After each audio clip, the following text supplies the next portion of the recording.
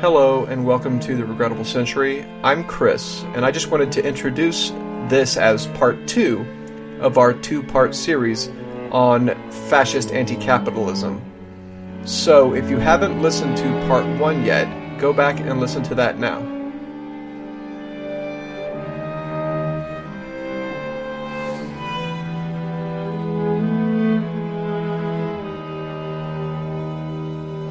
Benoit and Thiriart have direct connections to Francis Parker Yockey, and Thiriart has direct connections to the Waffen-SS. He served in the French detachment of the Waffen-SS in World War II.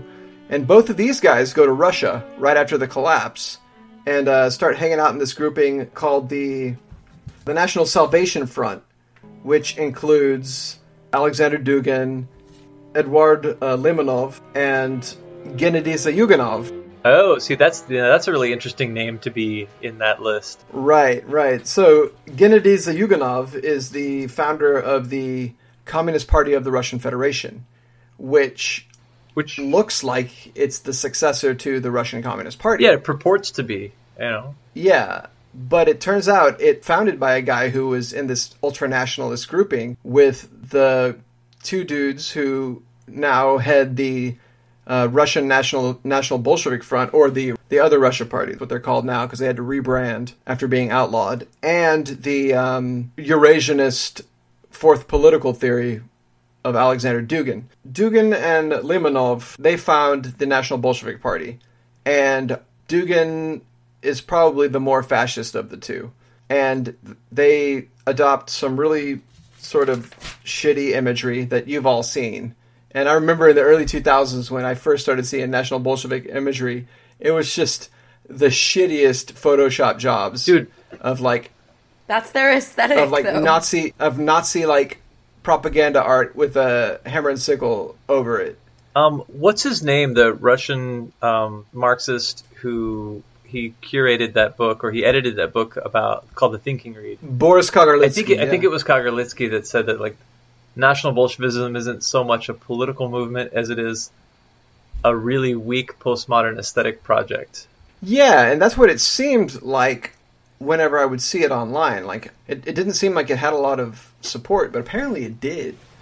Well, who knew that if you completely destroyed people's lives for an entire generation, that they might come out the other end a little bit fucked up. So the National Bolsheviks have this sort of Eurasia versus America initial founding, and they have these ultra-nationalist ideas. When you really look at what they are now, it's different than what they were when they first started out. They were very fascistic in the beginning, and now they kind of just seem like a left nationalist party. Well, so isn't that a result of the break between Dugin and Limonov, or Limonov? I think so. So yeah, does that mean that so. Like, Dugin's the Hitler and Limonov is the Strasser in this relationship? Yeah. But, so Dugin leaves, and so Dugin is a super interesting guy. He's a philosophy professor, and during the Soviet Union was part of, occultist groups. He initially came into this National Salvation Front as a hardcore mystical traditionalist, in the vein of Julius Evola, In fact, he helped translate Julius Evola into Russian, and he used to publish it in his magazine. Man, why is it always that, esoteric, occultic people always end up being on the far right? Well, not all of them. Yeah, it's not all of them, but yeah, no, it is. It's not all of them, but there's no you're right. There's no strong political, left wing political expression of occultism. That's not true. There's just not one that I'm familiar with. But I know that right. Well, there's Lunacharsky. Yeah, was an occultist, and he was Commissar of Enlightenment. Commissar of Enlightenment. That's right. Yeah. Well, and which is a tight thing to be. Here in the Pacific Northwest, it's actually there's a strident anti-fascist streak in a lot of the paganism around here. Oh, here too, in Austin for sure. The neo-pagan community here is absolutely anarchist, Mm-hmm. But it seems as though other practitioners of sort of occultic rites, other esotericists that practice high magic and stuff like that. People influenced by Aleister Crowley and Yeah. you know the Well, I mean, Satanism has its two like trees or whatever. It's got the Church of Satan, and they're all like just. I mean, they're mostly just want to piss off mom and dad, but you know, their political expression is extremely fascist. But the fascist / libertarian. they're like fucking Ayn Rand with pentagrams. Essentially. Exactly. Well, but then there's it's the kinda Satanic Temple, alt-right-ish. and they're like super progressive generally. Right, and they're like lean in with pentagrams. Yeah, the Church of Satan is really like kind of alt-right in that it's like its aesthetic is transgression just for its own sake, right? Yeah. And it's like, so it tends toward like a libertarian, but they're not really like anti-feminist though. Well, I guess it doesn't really matter. You can be as an individual. Yeah, right? exactly. That's Yeah. that's exactly how it would be. But It's they would fucking also be fine farcical. with a powerful woman being powerful or whatever. Like just be who you are and be powerful. So Dugin basically he comes into the National Bolsheviks and provides the fascistic portion of National Bolshevism. Then they split, and the National Bolsheviks now are, you know, I've heard them referred to as essentially just being like SRs from the Bolshevik Revolution. They believe in Russian nationalism. They believe in nationalizing the means of production and allowing small-scale capitalism to continue on under this state that is controlled, sort of. I guess they believe in an authoritarian state that sort of ruled in the same way that the Soviet Union was. I mean, I guess they were a really contradictory formation, weren't they? Like the SRs overall, and like they split in a bunch of different ways. So I guess maybe in that way they are Right. Maybe the Nazbols are similar in that way. Only I guess the SRs aren't. The left SRs joined the Bolsheviks. Were essentially like subsumed into the Bolshevik Party, right? Well, you know, a lot of them, sure, but like Fanya Kaplan, who like tries to assassinate Lenin, and Maria Spiridnova, like a lot of their leadership, you know, I guess they like go to the gallows in defense of the like Russian nation. Yeah, I don't know. I need to read more about. I need to learn more about that period. I mean, I feel like I know a lot about that period in history, but not about that particular formation, that party. But the point is like that they're a contradictory phenomenon, that they're a mashup of a bunch of ideas, and so they can break.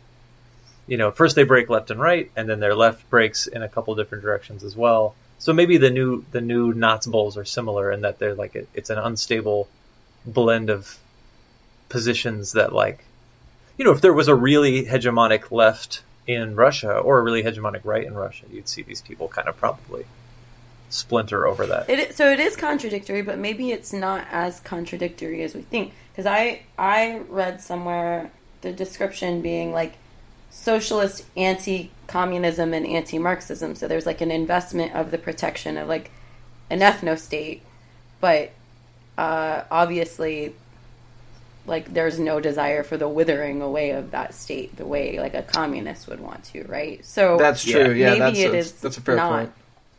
I mean, it's contradictory in a lot of other ways, but in terms of like, I don't know, defending an ethno-state, makes sense, checks out, unfortunately. Yeah, so I think that I think you're making the point that it's internally coherent. It makes sense on its own terms. But I think but then perhaps also that it's contradictory in its like position in society. Where does it fit in? Whose interests is it enacting? And that's where it gets a little like I'm not sure how dangerous this thing really is. Is this just a bunch of petty bourgeois dilettantes trying to be weird? To be weird? Like, just like doing weird shit? Or is this something that has some sort of like material, you know, grounding, that's going to like go somewhere, that has some sort of appeal that will undermine a successful left movement, that will feed into a successful right movement or whatever? Or is this just something that really can be looked at as like an interesting footnote in our history books, but doesn't have any real impact on the world. So because I know Strasser, like Gregor Strasser was a leading member of the Nazi Party, and he was like keeping shit running while Hitler was in jail, and and then Hitler came out and then solidified power behind himself and killed off Strasser and the other like left wing of the Nazi Party, and then became the Nazi party that they were. And Otto Strasserism subsequently then said that's where Hitler went wrong, or that's where Nazism went wrong, is when Hitler consolidated power and pushed my brother Strasser, Gregor, out. You killed him. Nazism would have been successful, would have done it right, had Strasserism been the thing that carried the day. So, I guess what I'm getting at is is Otto Strasser, like, is he getting at something accurate there in that, it would have been more successful, hence more dangerous, under Strasserism, or was the crushing of Strasserism sort of like an inevitable, reality, given, the weight of history?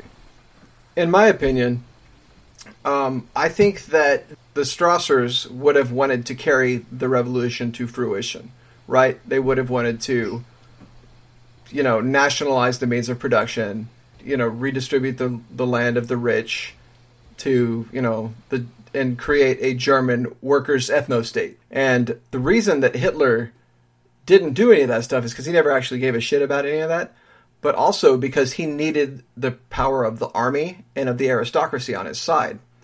So if the Strassers would have tried to do that, there would have been a civil war, in Germany, which was on the brink of civil war from in open civil war from 1918 to 1932, 33. Right, like Hitler's coming to power is the end of that, I don't know about civil war. Yeah, low scale civil war. It's not on the same scale as the Russian Civil War. On again, off again civil war. Yeah. Essentially, potential civil war always. But no, I mean who can really say if Strasserism would have been more successful? It definitely wouldn't. It didn't have this biological idea of Jews being inferior and needing to be exterminated, but it still had this. They had this idea of toleration for other forms of socialism, of which they considered Italian fascism to be a sort of shitty version of what they wanted to do. They were well, that's good enough for the Italians. It was shitty. Yeah, it was pretty shitty. It's good enough for the Italians. So, I mean, so who knows? I don't think that the German bourgeoisie would like to have been expropriated. So right. I mean, when earlier we were talking about whether or not something is contradictory, and Kevin, you said it's it's internally coherent. I guess that's true, right? But since we're Marxists, I think the idea of a cross-class formation that exists in perpetuity and cross-class politics, that's the thing that's inherently contradictory.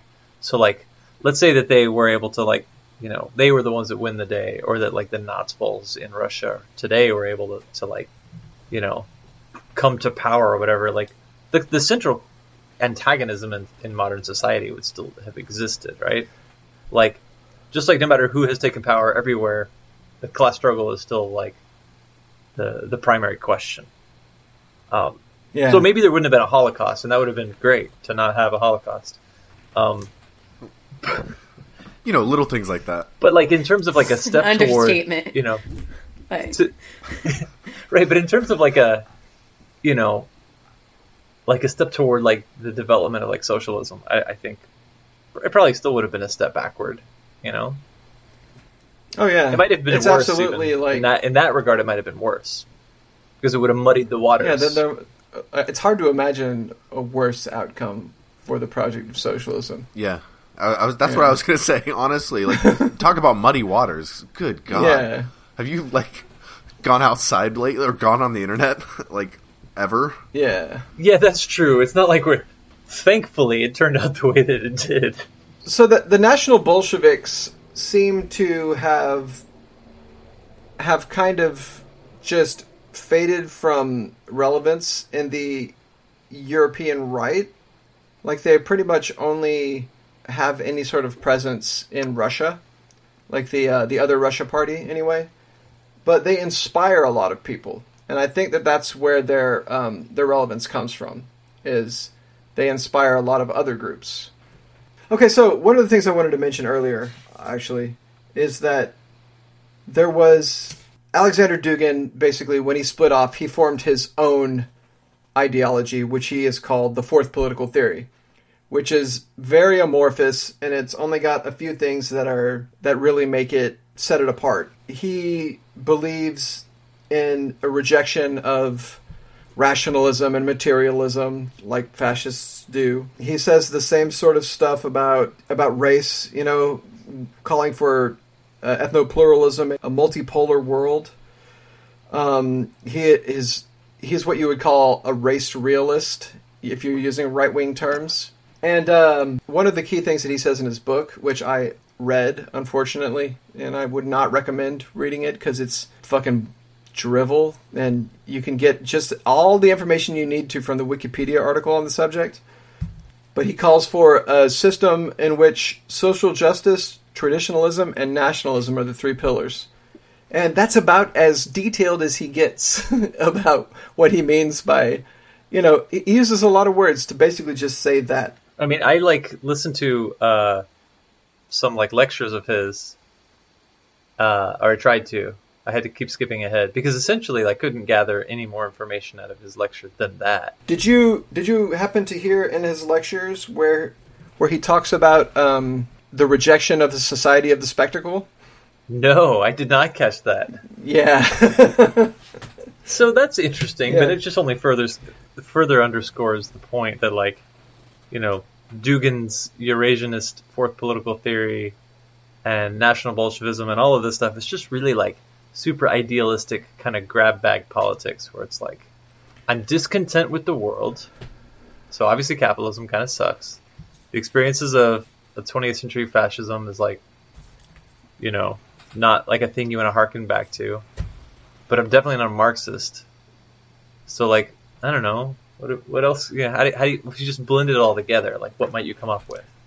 It's like he says, his fourth political theory stands in opposition to the first three political theories, being liberalism, communism, and fascism.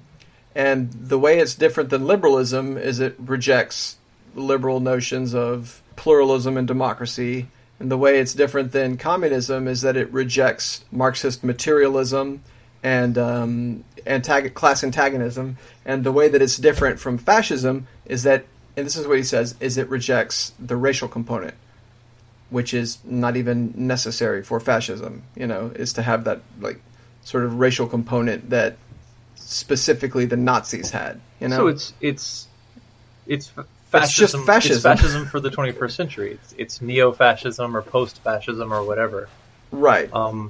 But no, I mean and Eurasianism and National Bolshevism have inspired a lot of people all over the world, including the American third positionist groupings, which are scary to me because I guess they're, here. Yeah. But people like Richard Spencer, who get on the national mainstream media for being well-dressed and having a nice haircut, calling for a state that has free healthcare, free education, and basically calling for social democracy for white people, which it's what I always say about post-fascism is that if post-fascism offers nothing but more neoliberalism in power, then it's going to quickly face the same consequences that the neoliberal regimes are facing now. So Bolsonaro in power is about to have to deal with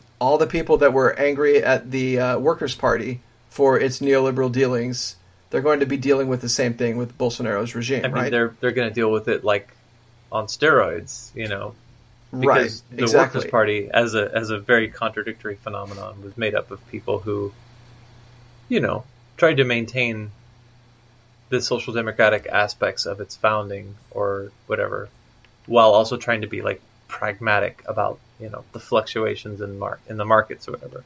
Whereas Bolsonaro is just like, oh yeah, just deregulate and privatize everything. But so like, that's why Tucker Carlson and Ann Coulter are people who are like, shifting their allegiances from the free market to whatever is good for the nation, and why Richard Spencer has a hearing today. And so, yeah, I do think it is a little bit like American third positionism is more, it's scarier because it's the thing that you can see having like a material foundation and like having an appeal to the same types of people who we would hope would become socialists instead. I mean, obviously not all the same types of people, but 50% of them. Well, and that's why the contradictions aren't important. Like, they're important to us because we're Marxists, but in terms of, like, winning people over, right, or at least away from fascist conclusions, right, is that the material gains, or what people see as the material gains, are what make a difference. So I don't want to, like, spend too much time making this a one or the other thing, because I think the left does a very good job of asking, like, race or class and like hashing this out constantly, rather than realizing that you can shit and walk at the same time, or chew gum and walk at the same time. Still not the same. Yeah, that's definitely not okay. the same. Whatever. Like, that it is absolutely both. But, so when we, talk about things, like, yeah, the contradictions are important, but there are hella contradictions in every single word that escapes Trump's mouth. And that doesn't, dissuade too many people right now, even in the midst of, like, people not getting paid right now. They're still invested in, what they see as ultimately possibly could be gains for them, right? And I think that's part of why it's interesting. New, white nationalist movement has focused so heavily on what they see as, like, more respectable folks, right? So, like, techies, because those are people who, like, middle class and upper middle class people who perhaps do have something to gain. I mean, ultimately, I don't believe so, but, again, like, following their logic, so I just think this goes back to a lot of what we're talking about when we talk about, strategies and base building, and why it's so important to pick winnable fights and get people engaged locally, because no one's going to give a shit about the bigger picture if they're being evicted or whatever. The list goes on.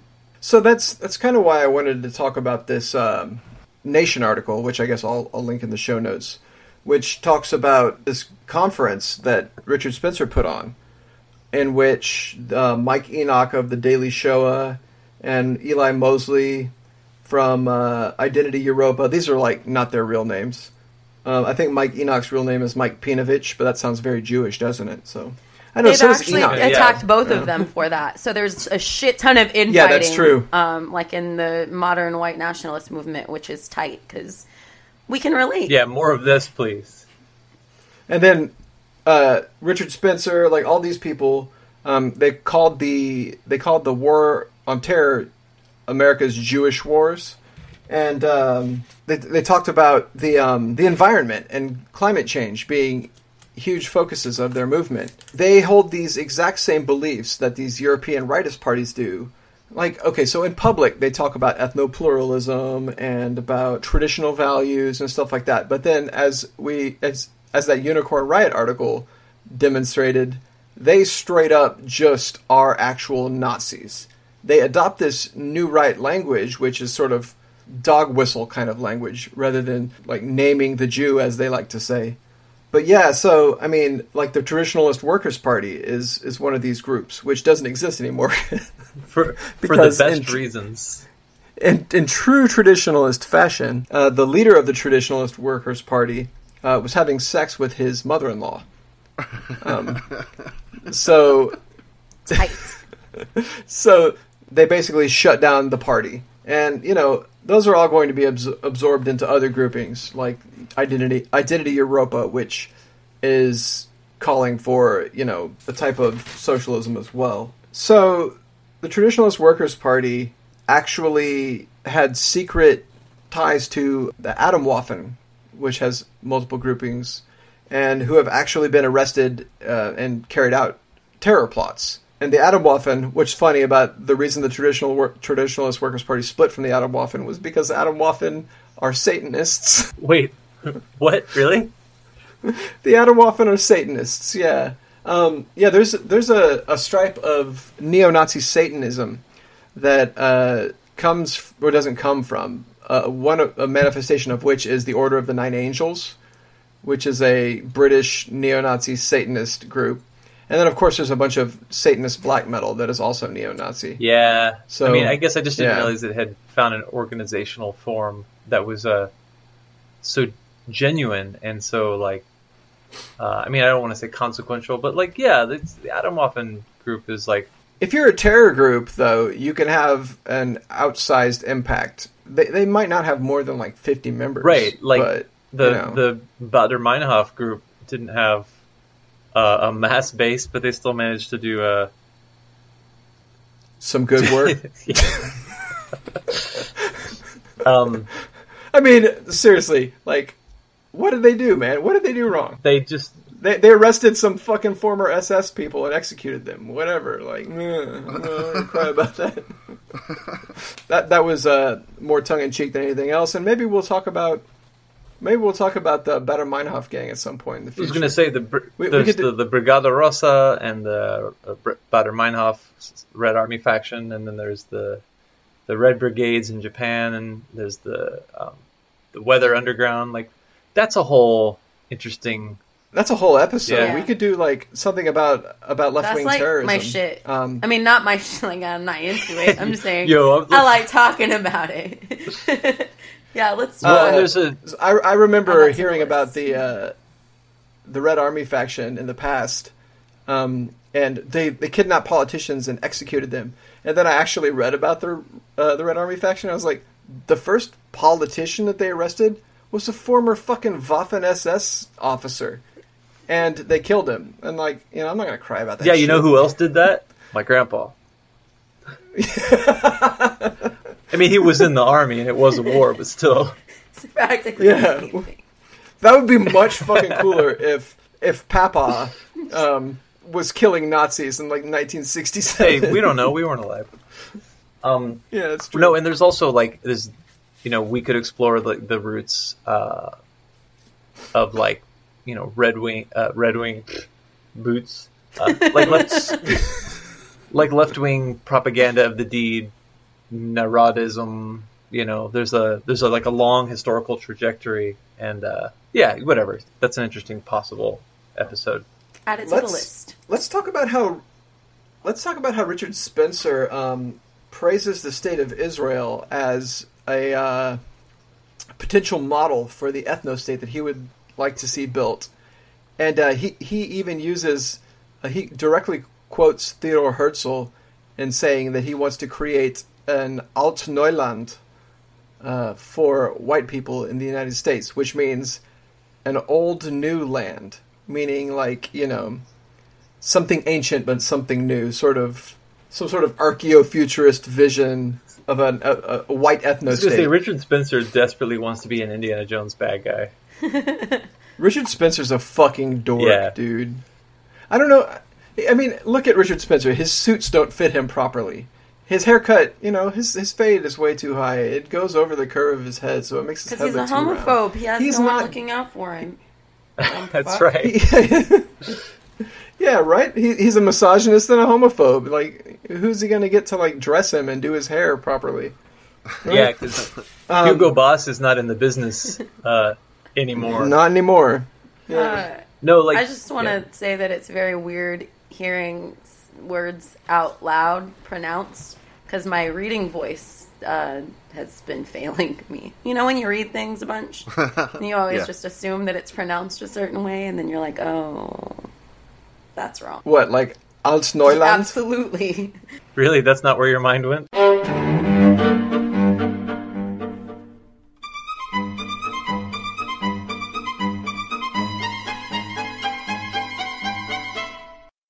New Resistance, to me, is kind of scary looking, because they look on paper like an organization that you could get any, like, green anarchist to join. Yeah, it doesn't look like it would be very difficult to convince some people to, like, solidify their eco-militancy into, I mean, it's, you know what it is actually, it reminds me of, almost like the politics of the Unabomber, but more developed, in a fascistic direction. Right, like, okay, so, like, they call for the same thing that a lot of anarchists call for, which is the regional, like a federation, a loose federation of, like, regional sort of communes, right? And they say things like, racism, like, races exist, and it's important not to pretend like races don't exist. And you could be of any race and still join our movement, as long as you agree that the races are special and need to have their own special areas in which to flourish. Which is that's the same kind of shit that the Black Panthers said. It's the same kind of shit that the Nation of Islam said, except for these people are saying it for white people, right? It's about time somebody spoke up for white people. They call for national personal autonomy. Oh, that sounds nice. And your affiliation to your national grouping is purely voluntary, right? So if you identify as white, what in the racial Dolezal, you could join. Well, in that case, I'm definitely going to throw in my lot with the Koreans. And they say things like, anti-Zionism, not anti-Semitism. We welcome Jews to join our groups. We are against Islamophobia as long as your version of Islam isn't imperialist. And they say mass immigration is a byproduct of neoliberal capitalism. And if we can get rid of capitalism, then there won't be mass immigration anymore. And there will just be the free movement of peoples. And no one's going to want to, like, abandon their homeland to move to a different place if there's no reason to do it. That's like definitely true. It is, but they want to end mass immigration because they don't want the Browns in their land. Right. That's the crucial distinction. So we're just going with that then. The Browns. Yes. Hey man, I was speaking in their voice, not my own. I mean, I'm a Brown. Their economic and social platform is the abolition of the wage system and rent, redistribution of land, basically armed militias, armed local militias, universal health care, large business governed by workers' councils, workers control the means of production, green energy, working towards curbing overpopulation, which that's where they differ from the left, but probably actually not from green anarchist groups. Right, I was going to say that's pretty in the wheelhouse of, like, green anarchy, And, like, primitivists. Reduce the work week and arm all citizens. Yeah, most of that, sounds pretty all right. It sounds like... Exit the world stage. The United States needs to step off the world stage. Oh, and here is where you start to see something more along the lines of European New Rightism, is a return to traditional spiritualism. Yeah, so like in a North American context, what does it mean to return to traditional spiritualism? Do they mean like Christianity, or their traditions are European? Right. Yeah, that's right. Yeah. Because it's a white people's group, and they think that there shouldn't be a conflict between tradition and technology, and they espouse what has been termed by the New Right as archaeofuturism. This is the thing about when the old world is dying and the new one is struggling to be born, you have all these stupid hybrid monster formations. Like, it's what happens when there isn't a center of gravity that pulls people in any particular direction. The problem with these groups, all of them that we've talked about, is that they all try to straddle the same divide of, like, different and competing conceptions of the world. The real danger, it seems, is like, and I guess it's the whole reason we wanted to talk about this in the first place, is that, like, in the absence of, like, a hegemonic and, like, politically clear left, there's no reason why all these people shouldn't be, like, shock troops for like some right-wing nightmare scenario instead, despite, even against their best intentions. Well, and it's also true that they are all deliberately trying to recruit leftists, because in their own words, they see them as the best activists. This is the language they use. So that's why the solution is exactly to winning people over is exactly what they think is. It's just like out organizing them. So we have to get our shit together. It was funny in that same portion of that one article where they said we need to recruit leftists because leftists are the best activists, and if we've got an anti-capitalist, anti-war message, we could draw leftists from the left. And they also said because we've pretty much tapped out the libertarian pool. That's great. There are no more libertarians left because they're all fucking fascists now. So this is on the subject of being contradictory.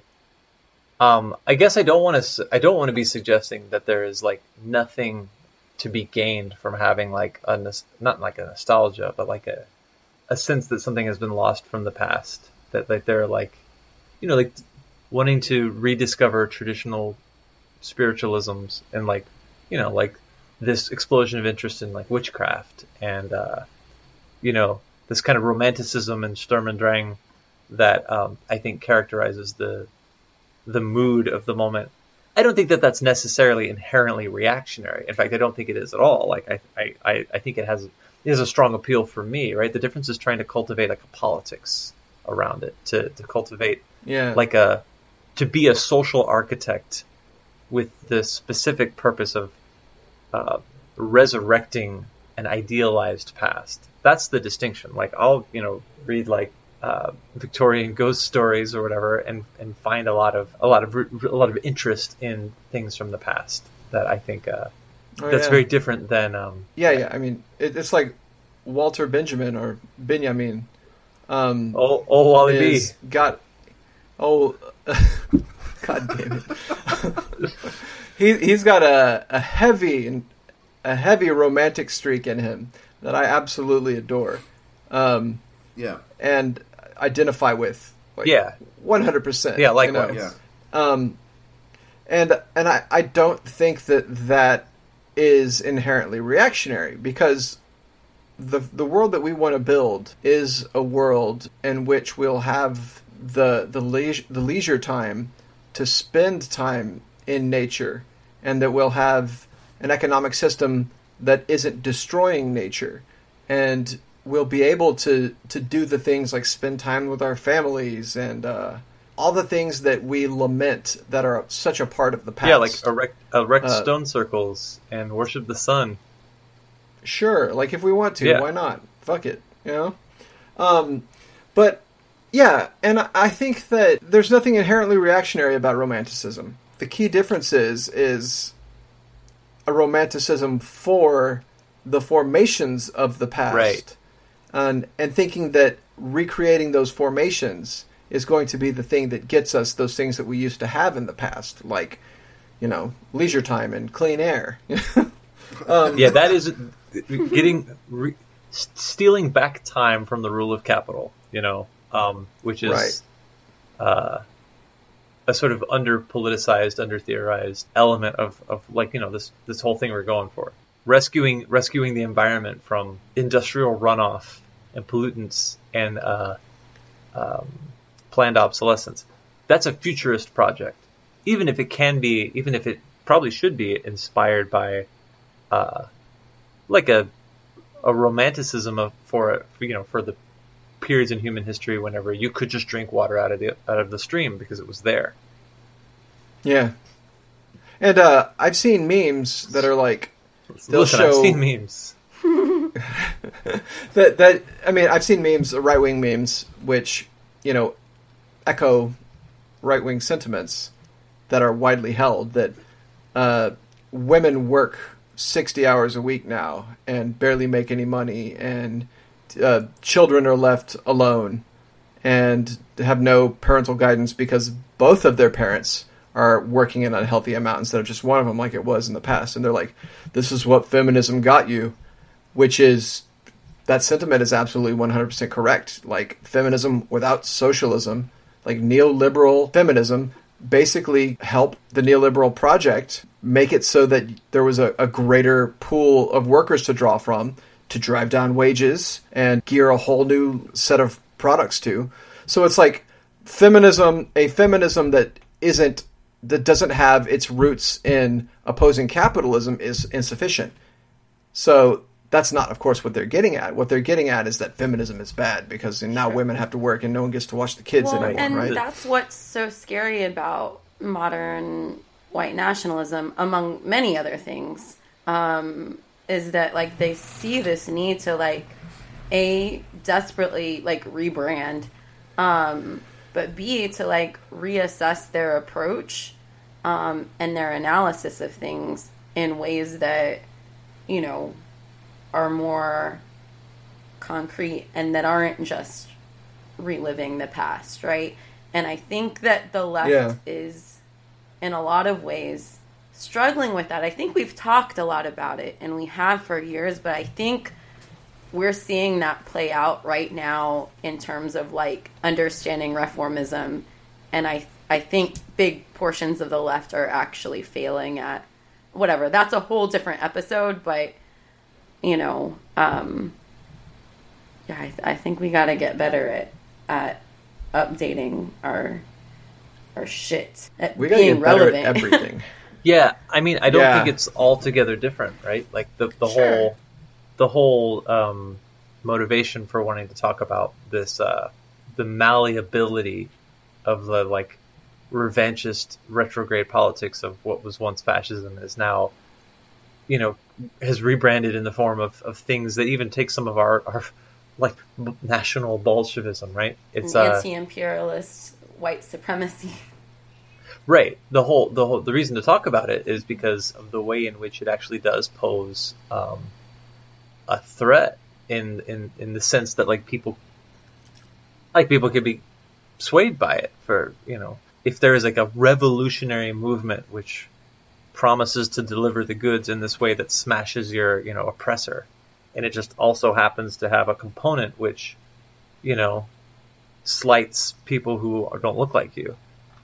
And then the only other thing on offer is a kind of like milquetoast or just confused or timid, like a left that purports to speak for everybody but can't deliver the goods and can't, you know, square up against the oppressor. Like the very real danger is like exactly the one that has played out in the past, is that people, like Jenny, you said it earlier, it's like people who are there. Ultimately, they make decisions based on what's actually going to be good for them in the moment. Or even in the not too distant future. You can't like promise a future forever and never deliver even a piece of it, because then people stop listening to you. That's our big problem, and that's our big concern, is that in the coming recession, in the coming geopolitical crises, in the era of like catastrophic climate change, of like, you know, the refugee crises on a scale, you know, completely unparalleled in history. Anything less than a revolutionary, like bold leap way ahead into the future kind of left is almost necessarily going to lose ground to whatever triangulated hybrid form of politics like seeks to capture the energy that should belong to socialism, and it might even call itself a kind of socialism.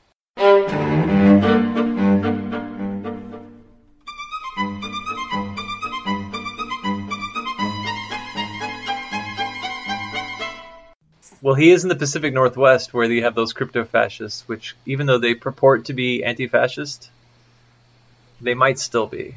Isn't that the most fucking Stalinist mentality you can have about anything? It's like, look, I know that they're like objectively standing against the thing, but they might not be in their hearts. We probably should get rid of them. Lack of faith in the communist ideal. Yeah. Yeah. It's real turfy.